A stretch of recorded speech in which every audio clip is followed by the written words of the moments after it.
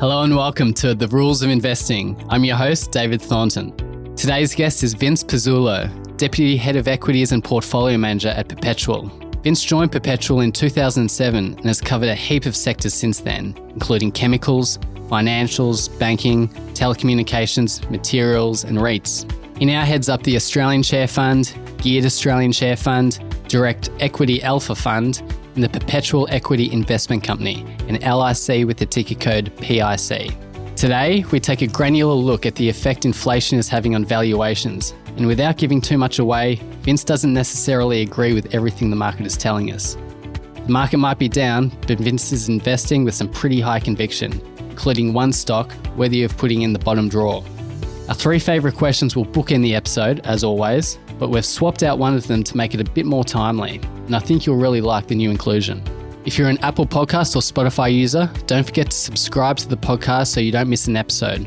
Or, if you're a Livewire subscriber, hit the follow button at the bottom of the wire to get notified whenever we post content. Not a Livewire subscriber yet? Head over to livewiremarkets.com. It's free to sign up, and you'll get access to the leading investment minds from Australia and abroad. All right, Vince, welcome to Rules of Investing. It's great to have you on. Thanks for the invitation.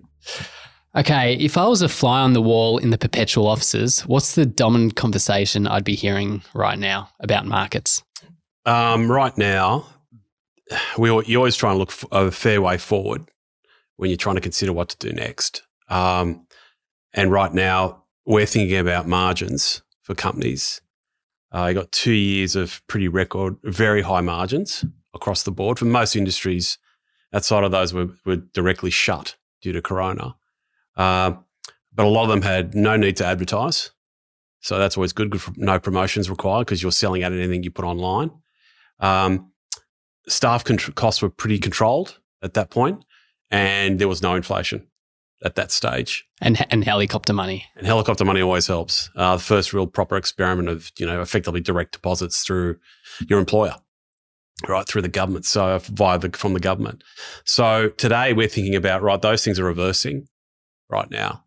You've got wages now structurally moving higher. Now that is structural in a sense, and it could be 2 to 3 years where that's the case. All else being equal, if the Fed and the central banks don't go super aggressive, which means I'll be a bit stickier. Fair Work Commission coming out and saying 5+% wage increases. That's sort of locking it in. Most companies we speak to report not having enough people to fill the roles.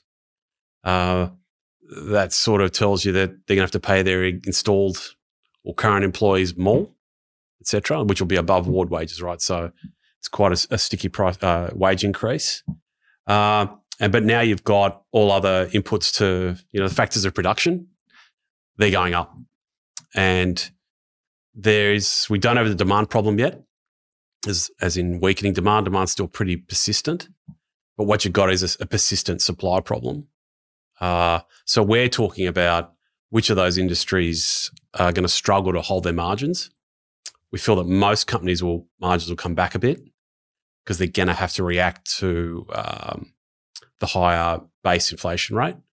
And therefore, as we go through the lists of companies we look at what's the market pricing in. There's a lot of companies like discretionary that have been hammered where the market's trying to look a bit further forward, and there's been pretty big discounts put onto those stocks. But there's a lot of companies also that are considered to be quite safe and stable where I think it's an illusion that they're actually as safe and stable as you think, because the same cost inputs will affect them as much. And they're usually, like if you think about retailers, the big retailers like Woolies and Coles, they're going to be okay, but they run very low margins. They're like 4 to 5% margin businesses. So any change in your cost base could be quite material in those. What has to give? I mean, is it investment that dives? It's actually typically the reverse of that if you're a CFO of a company and you've got structural costs in your business, the first thing you do is go get rid of, unfortunately, you move staff on to try and find an easy saving that way. But given that you've got a lot of unfilled roles, what happens is just you don't fill the roles. You probably won't get rid of people at this stage. You actually have to, if you look at CapEx during Corona, it fell materially. during that period because people didn't know what the demand profile looked like, right? So they saved cash by not having to spend on their business in whether it's a new plant or invest in new technology, et cetera, et cetera. But now if you've got structural inflation, you actually have to invest back in your business to get down the cost curve because it's the game theory of it. If you don't do it and your competitor does it and they lower their cost of operating, they'll be able to take share off you. And if you don't do it now with inflation heading up, you're going to have to discount more. Yeah, that's right. So you arguably should have been doing it when it was quiet because then it was cheaper.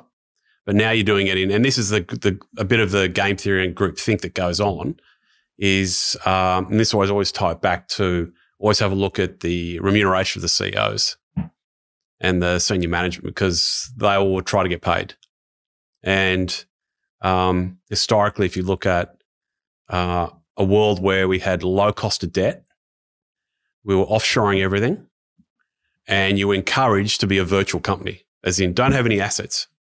So have very low assets or capitalization in assets, which means your asset turn can be really high.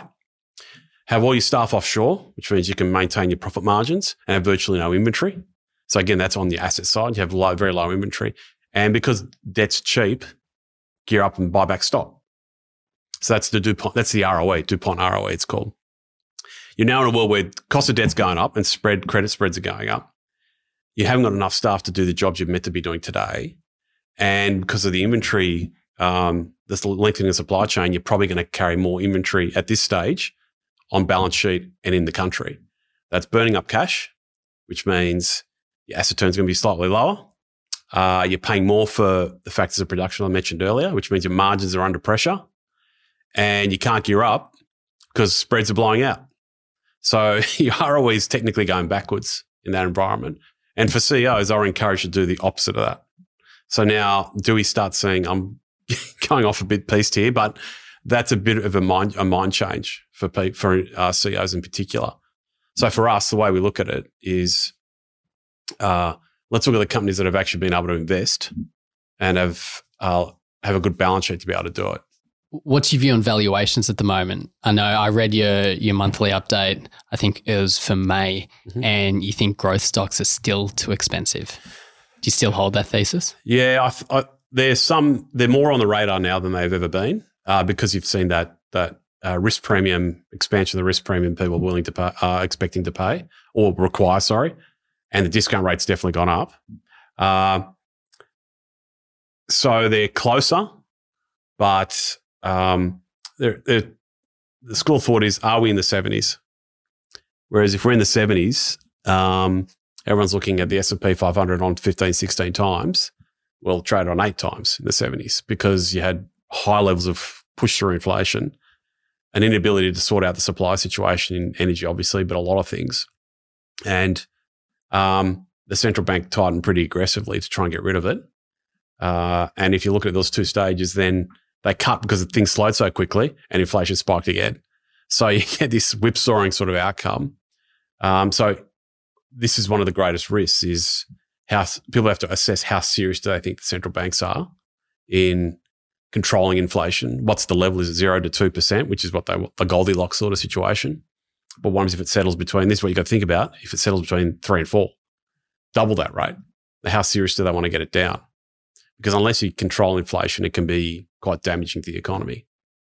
Obviously, the first order issue we're talking about really is inflation, because when we're talking about rates, we're talking about inflation and everything kind of feeds from there. When we're talking about inflation, the primary driver of that has got to be energy, the energy sector, surely.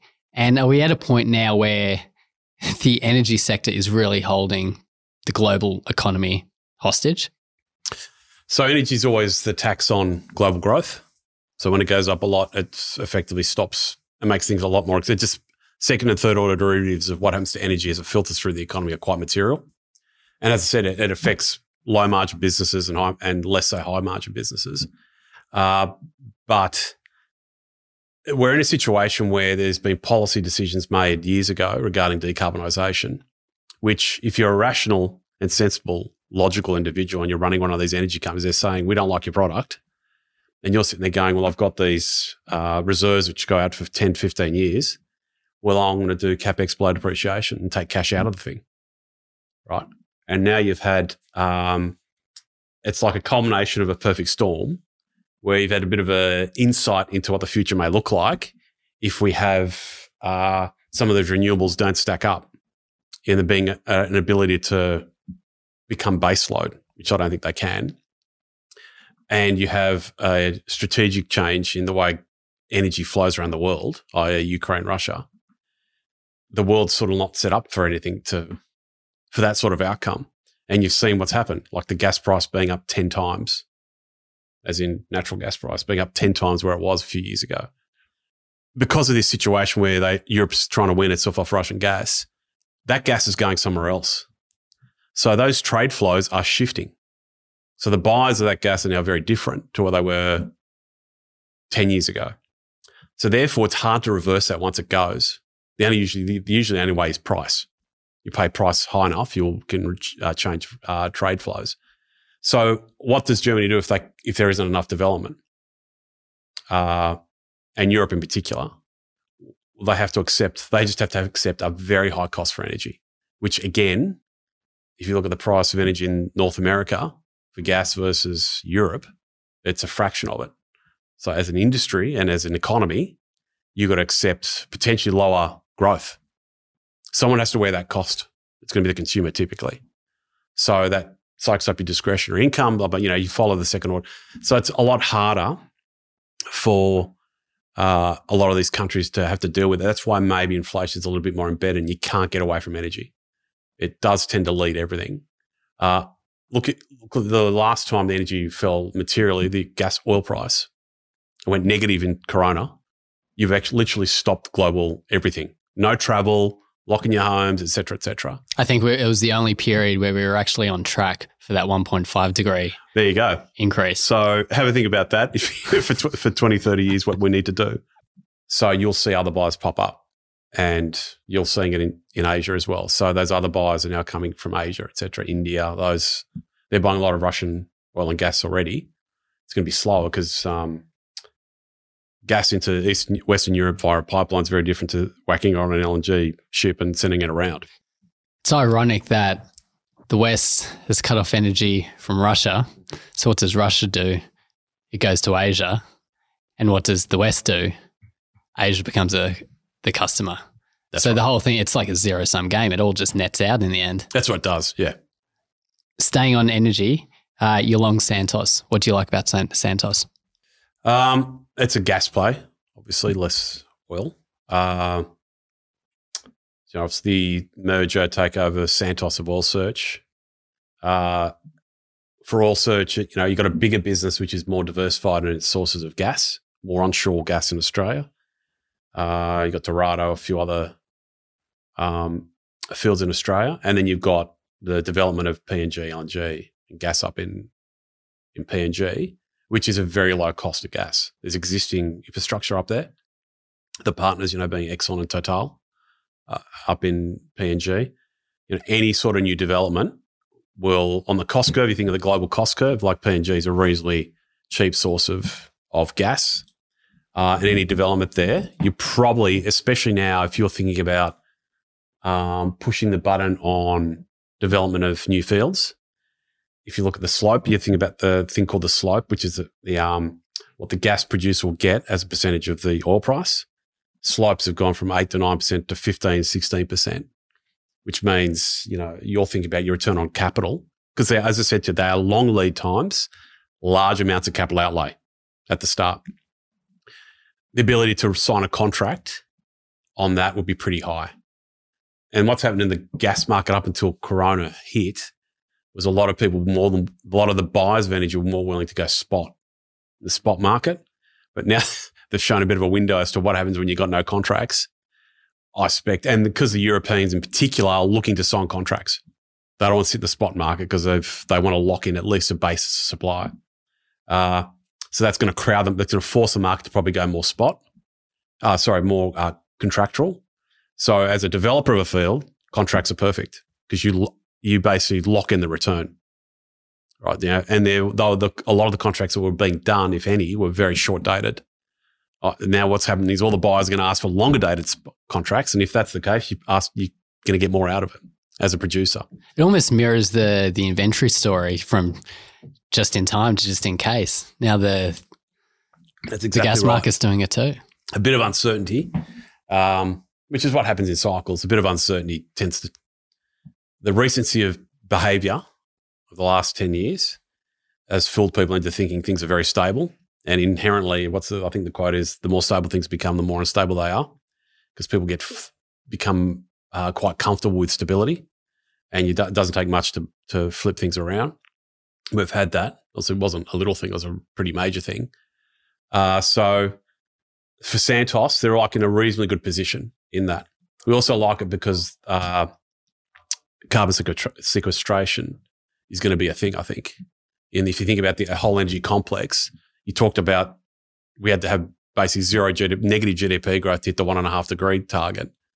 I think people are going to realise that you need to have a spread of energy sources, and that maybe carbon sequestration or carbon capture becomes more of a sensible outcome. It's an expensive technology, but it might be a necessary one, because you don't want to throw out the fossil fuels immediately. If you can net out the impact of them, then you've got the same solution. So with Santos, they're actually probably ahead of the curve on that.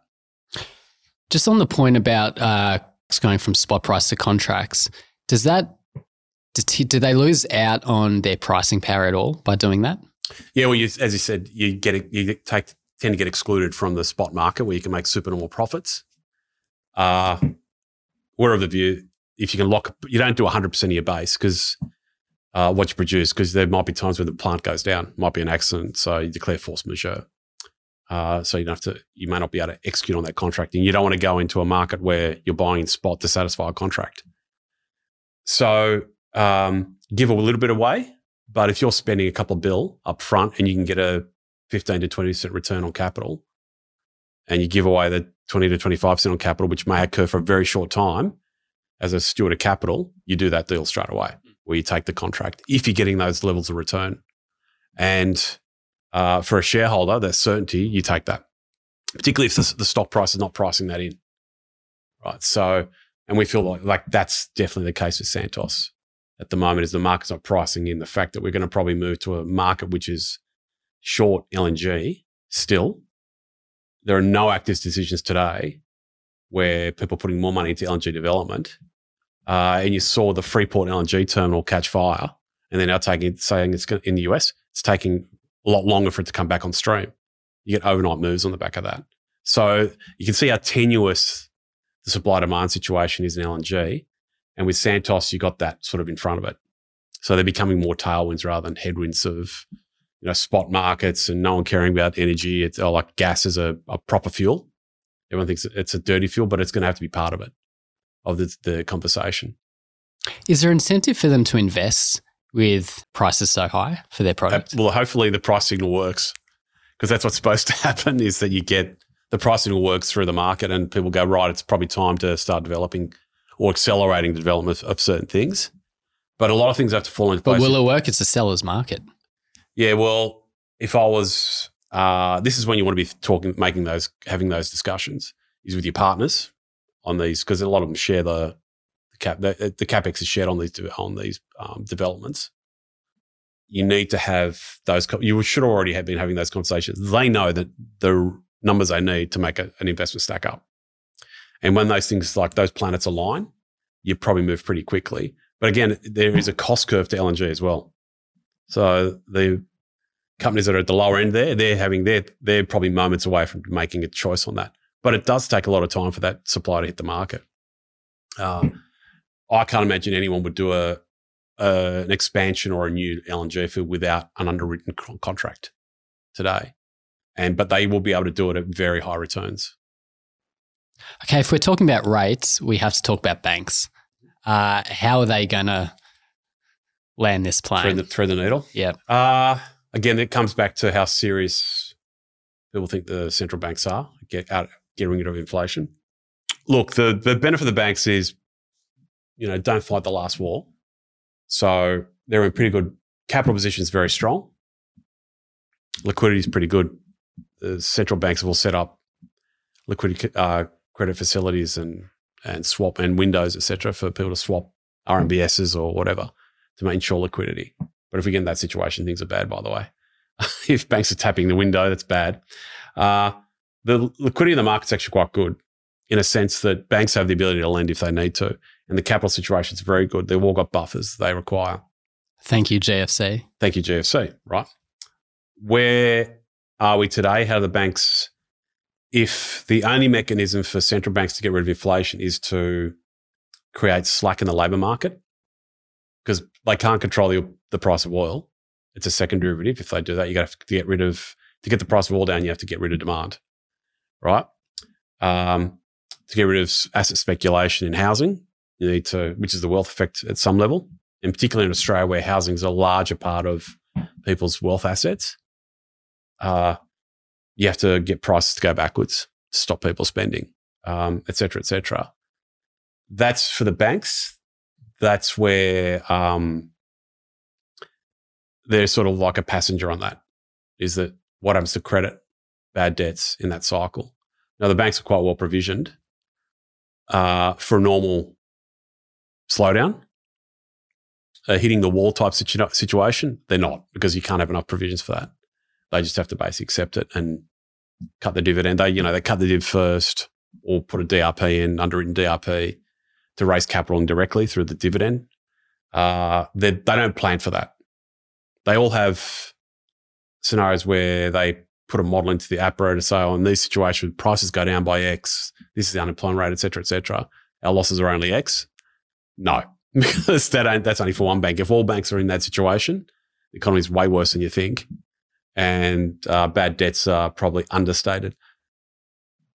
It just depends on how quickly, again, it goes back to how quickly you think central banks will turn around and think we've done enough. We're on top of this. So what's that point? What's your base case? Again, a lot of the things they're trying to solve for are out of their control. So do they keep pushing against it until they do create that slack in the labour market? And this goes back to the fact that immigration is still very low, right? Skilled immigration is extremely low. If you've got unfilled roles, that's one of the reasons.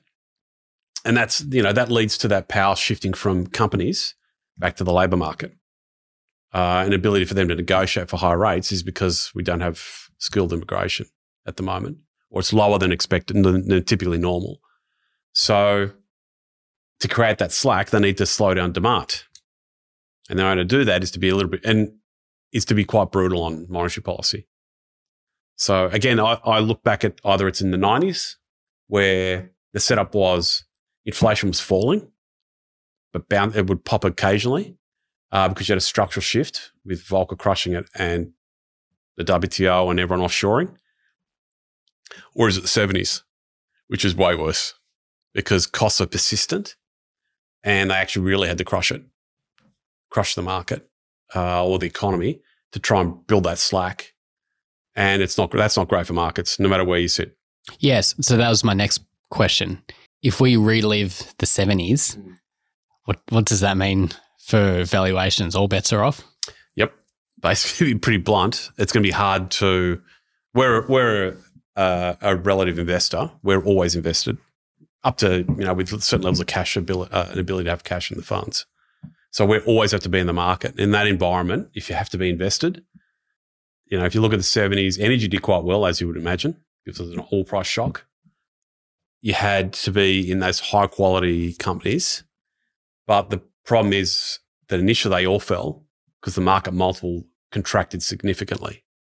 And this is think about, again, I talk about fighting the last war. A lot of people in the market today had never experienced inflation. So you always got to go back to those periods of whether it's structural or a cyclical element like in the 90s or structural like in the 70s.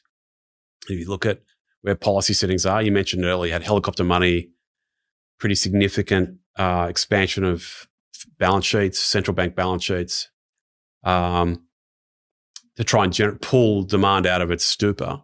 And it worked. And you probably pulled a few years of demand forward. Behaviourally, that's what you did. Now they're going to have to break those behaviours.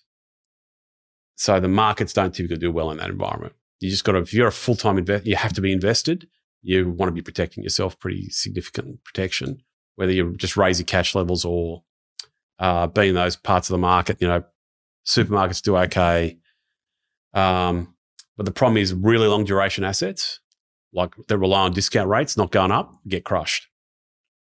So it literally is quite a minefield to get through. So how do you invest for that? How do you invest? You've got a mandate where you have to stay pretty much fully invested. You have an outcome that might be a soft-ish landing, not likely, or you might have the 70s. You have to hold companies. What do those companies have to have? So market position. Your market position. So if it's a reasonably consolidated industry, you have to have an element of necessity there as well. Strong management that's working in the best interest of the shareholders. There are no other things that compete with that. And most definitely the balance sheet. Having a really good balance sheet to get through it, because there'll be an opportunity for some of those companies to take advantage of it. And whether you take out your competitor or capital exits the industry and you're one of the last people left standing, like for the next cycle, you can make significant returns out of those businesses. We look at the 4 quality filters that we look at, which we judge every company, and it is good management, and that's a subjective measure. Again, but I would always go back to the REM package to see how they get paid, the LTIs and STIs. Great balance sheet, good industry. And this is all very simple things, but also they have to be profitable. And that's pretty important because a lot of concept stocks have survived for quite a while because of the market's willingness to finance businesses that don't make any money, or the path to profitability is longer than I would be willing to accept as an investor. And that's been the last couple of years. So is that pure reinvestment play out the window now? Can we extrapolate the Netflix story to those kinds of stocks in general? Yeah, there's 2 ways to think about it. Is that firstly, because capital is now scarce and people are holding on to their capital, it's going to be harder to finance concepts, newer businesses, and they should technically always be private, financed by angel investors or VC money, etc., because they're willing to take that duration risk. Okay, the market will take duration risk, but up to a point, and then it's pricing in crazy stuff, crazy valuations, etc., just to justify. When you see 50 times multiples on sales, I've been through this before in the 2000s, in the 1990s. These people got when you go the cold light of day and you read what some people had written, you go, wow, how did we think about that? How did we think that way about things? But the second impact of that as well is if there's these newer types of business aren't coming in to compete against established businesses, right? The ones that have the capital and the ability to finance and can reinvest are slightly different in efficiency in that they're not a new concept. It's actually great for them because there's now less competing capital against them. So you can actually do quite well out of those businesses that have had a threat against them the whole time, because they're maybe some of the more traditional businesses have real assets, right? In inflation, you've got to have real assets. They actually do quite well because they've got less competing capital coming against them. That's sort of like that second derivative outcome that you should be thinking about. Is there such a thing as fair value at the moment for those techie growth plays? Can they be cheap enough given the headwinds we're talking about today? I think it's really interesting that you've seen quite a few proposed transactions like takeovers in that tech space, and almost all of them have been pulled, funnily enough. So the buyers are sitting there, they had a preconceived notion of the value of that business, but that was relying on, I suspect, what the conditions were for the discount rate and equity risk premium for the last 5 to 7 years. That's changed. So now they're realigning their basic cases on value to where the current settings are, which can be great because you actually might be able to buy something which is sensible value and you're picking it up for a decent are priced well south of that. There might be some businesses which are getting to that point. I still think there's more value in real assets still. And if you look at what the private equity guys have been doing, what have they been buying? In Australia, for example, they bought Crown, hard assets, monopolistic assets in Sydney, Melbourne, Perth, real assets where they had freehold or 99-year type leases, but then they own all the hotels, etc. Real assets which have a license back behind it. Or Ramsay Healthcare, real assets again, hospital operator, best hospital operator in Australia. We own some Western Areas, which is like a nickel operator, a nickel mine in WA. Again, a real asset. That was another company bought that. IGO went in to buy Western Areas. So we're looking at those assets as where let the market tell you where things are, and that's where the market sees there's value, particularly if private equity are moving in that space. But you'll get it shot in long duration assets at some point. We're probably not there yet, like whether it's real estate or some of these, you mentioned some of these more technology exposed businesses. I think it's a bit too early to call it. You're very bullish on gaming stocks, but one in particular, Flutter. It's been one of the biggest contributors to your portfolio. What do you like about Flutter? And talk broadly about gambling stocks and what you like. Are they almost secular stocks? Okay, so what do we like about Flutter is they're an online sports bookmaker. That's their DNA. It's the old Paddy Power business. They're multi-regional. They're in the UK, Ireland, in Australia with Sportsbet. They own Sportsbet in Australia. They're in India, in some partnerships there, etc. And in Europe, they bought a business in Italy called Seasol, which is the lottery operator, and they operate gaming machines there. A lot of these markets are highly regulated and highly consolidated. So there's usually 2 or 3 operators which dominate the market. They don't have a large fixed asset base in that they don't have a lot of betting shops. In the UK, they've got some betting shops, but in Australia, they've got 0. They're just an online sports bookmaker. Well, the other thing that really attracted us to it is the quality of the manager's very good. Balance sheet's very good. It generates a lot of cash flow. Yeah. But it's their US online sports betting business called FanDuel, which they bought a few years ago. As the regulation and legislation had changed regarding online sports betting, where you could only effectively bet on sports in Nevada officially. Unofficially, you could bet anywhere, but officially you're allowed to bet in Nevada. But profits, you were saying off air, profits magically evaporate in Nevada. Yes, typically. Whereas the laws change and it's a state-by-state outcome. Each state sets their own online sports betting rules and iGaming as well. You've got to add that to as well, online casino. And New Jersey was one of the first states to open up in the US. And with FanDuel, it's a daily fantasy sports business in itself. It's, fantasy footy. Pick your team, you bet. It's for kudos more than anything else. And they had a pretty deep and sizable established base in DFS, daily fantasy sports. So it was obviously natural for when online sports betting was opened up that they could now market to those of age, over 18, they could market and say you can actually bet legally in this state. So their cost of acquisition in the US is like half the rest of the industry, materially lower.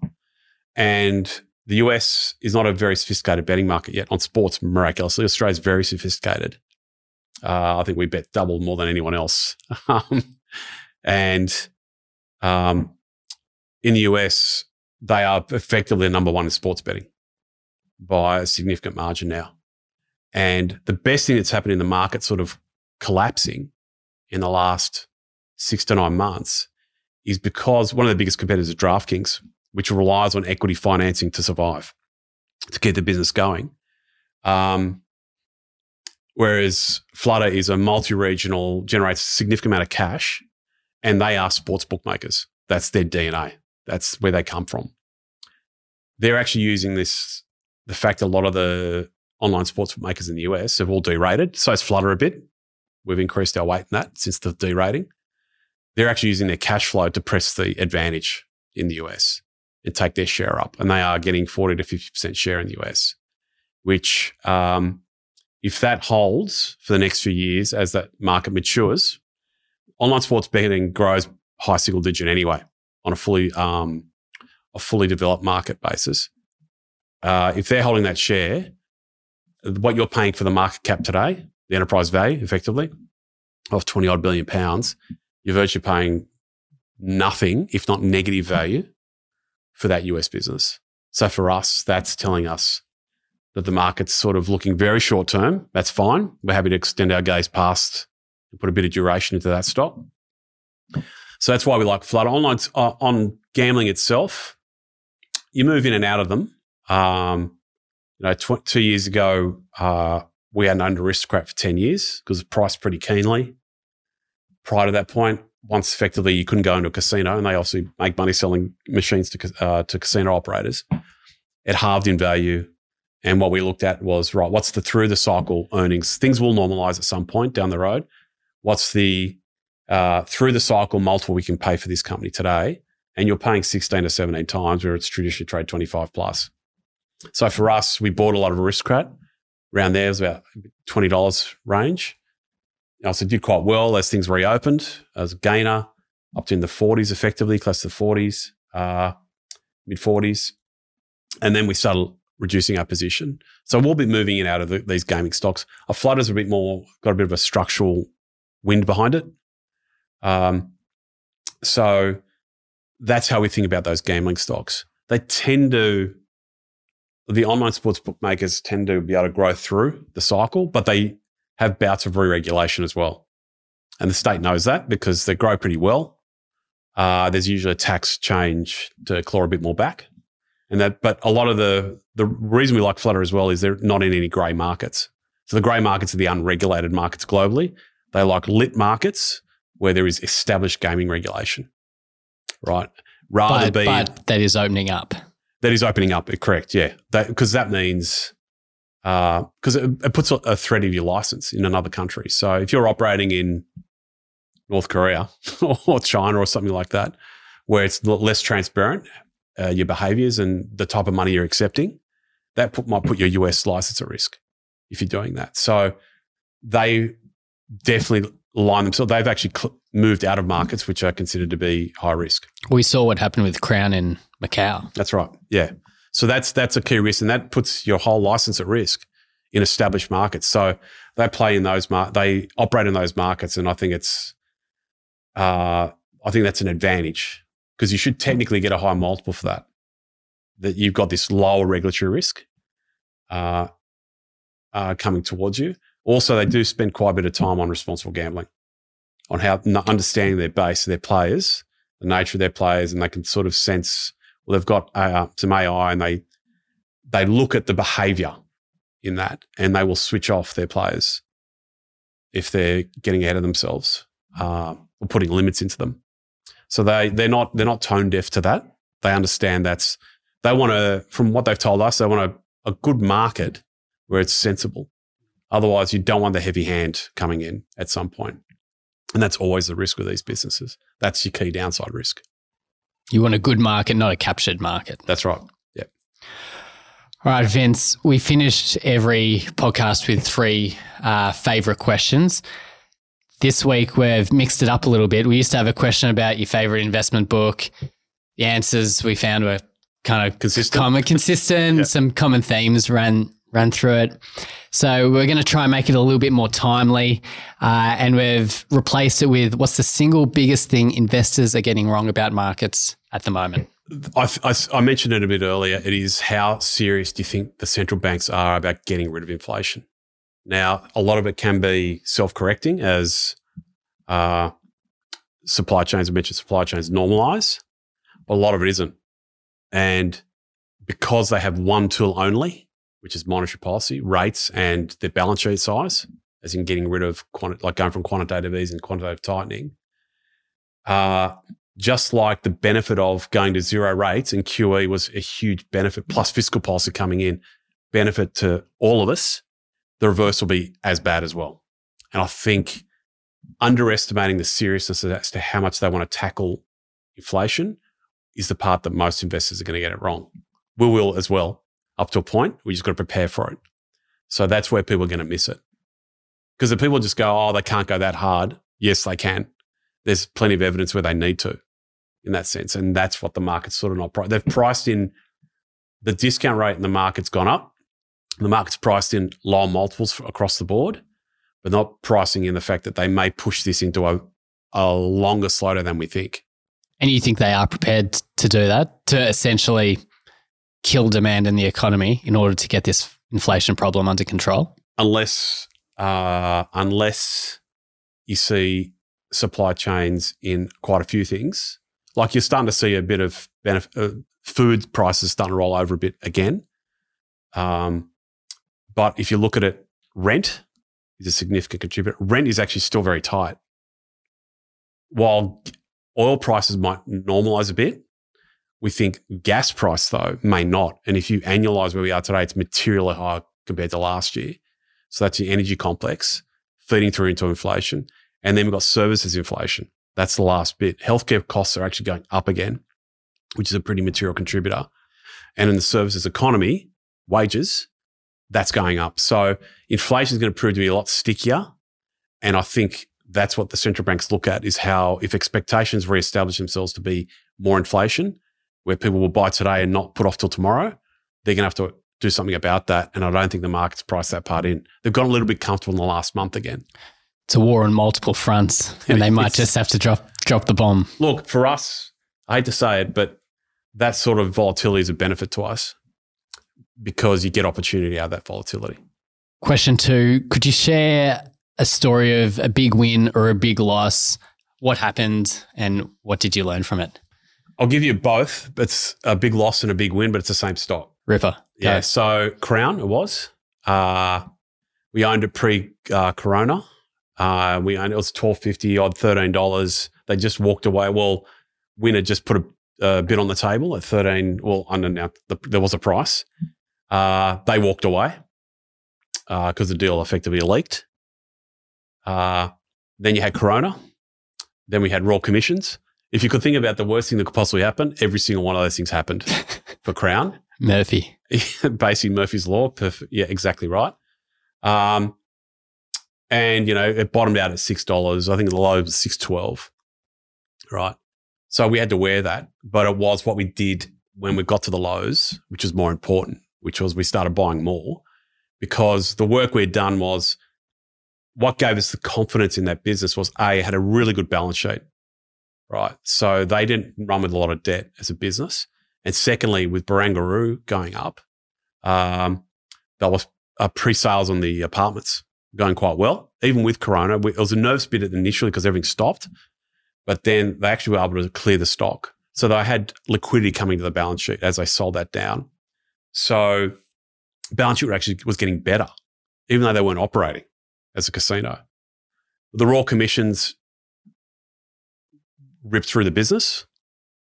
And our assessment was, at the time, we weren't preempting anything, but if the companies did the right things regarding the board and the management and all the people that did things wrong and moved them on, the license is attached to the company, not to the people. So as long as they did what particularly the New South Wales Royal Commission expected of them, which is what they were doing. They did everything. They bent over backwards, increased compliance, changed the team, basically walked away from VIP, international VIP, et cetera, They did everything they needed to. As long as there's milestones for them to achieve to retain the license, at $6, you were basically getting, we were getting asset value for the underlying businesses.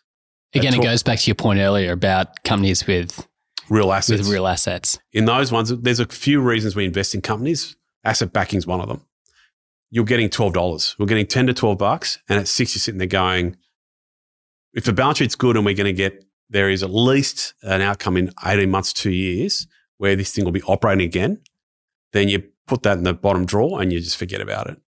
So that went from a difficult outcome for us into where we doubled down basically in the 6s and 7s in the stock because we shut the market off, ignored the chatter, did our work to understand the risks around the license.